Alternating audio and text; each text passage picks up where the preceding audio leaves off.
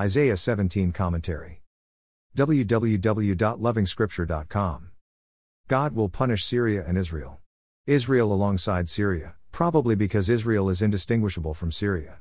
When an individual fails to distinguish herself from wickedness, you are sure they will be punished together with wickedness. Then there is hope, a day when people turn for help to their Creator.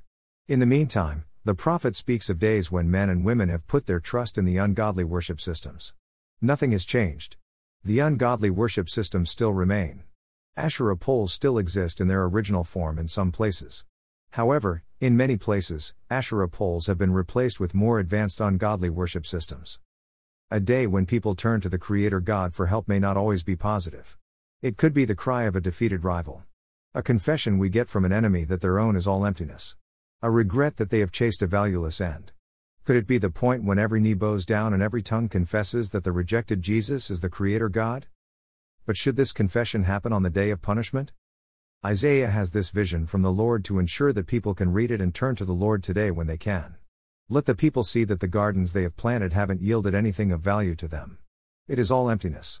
The people we think have got it right, the success of this world, the powerful nations, the Lord reprimands them. Their own is nothing but great emptiness. More resources visit http://www.lovingscripture.com.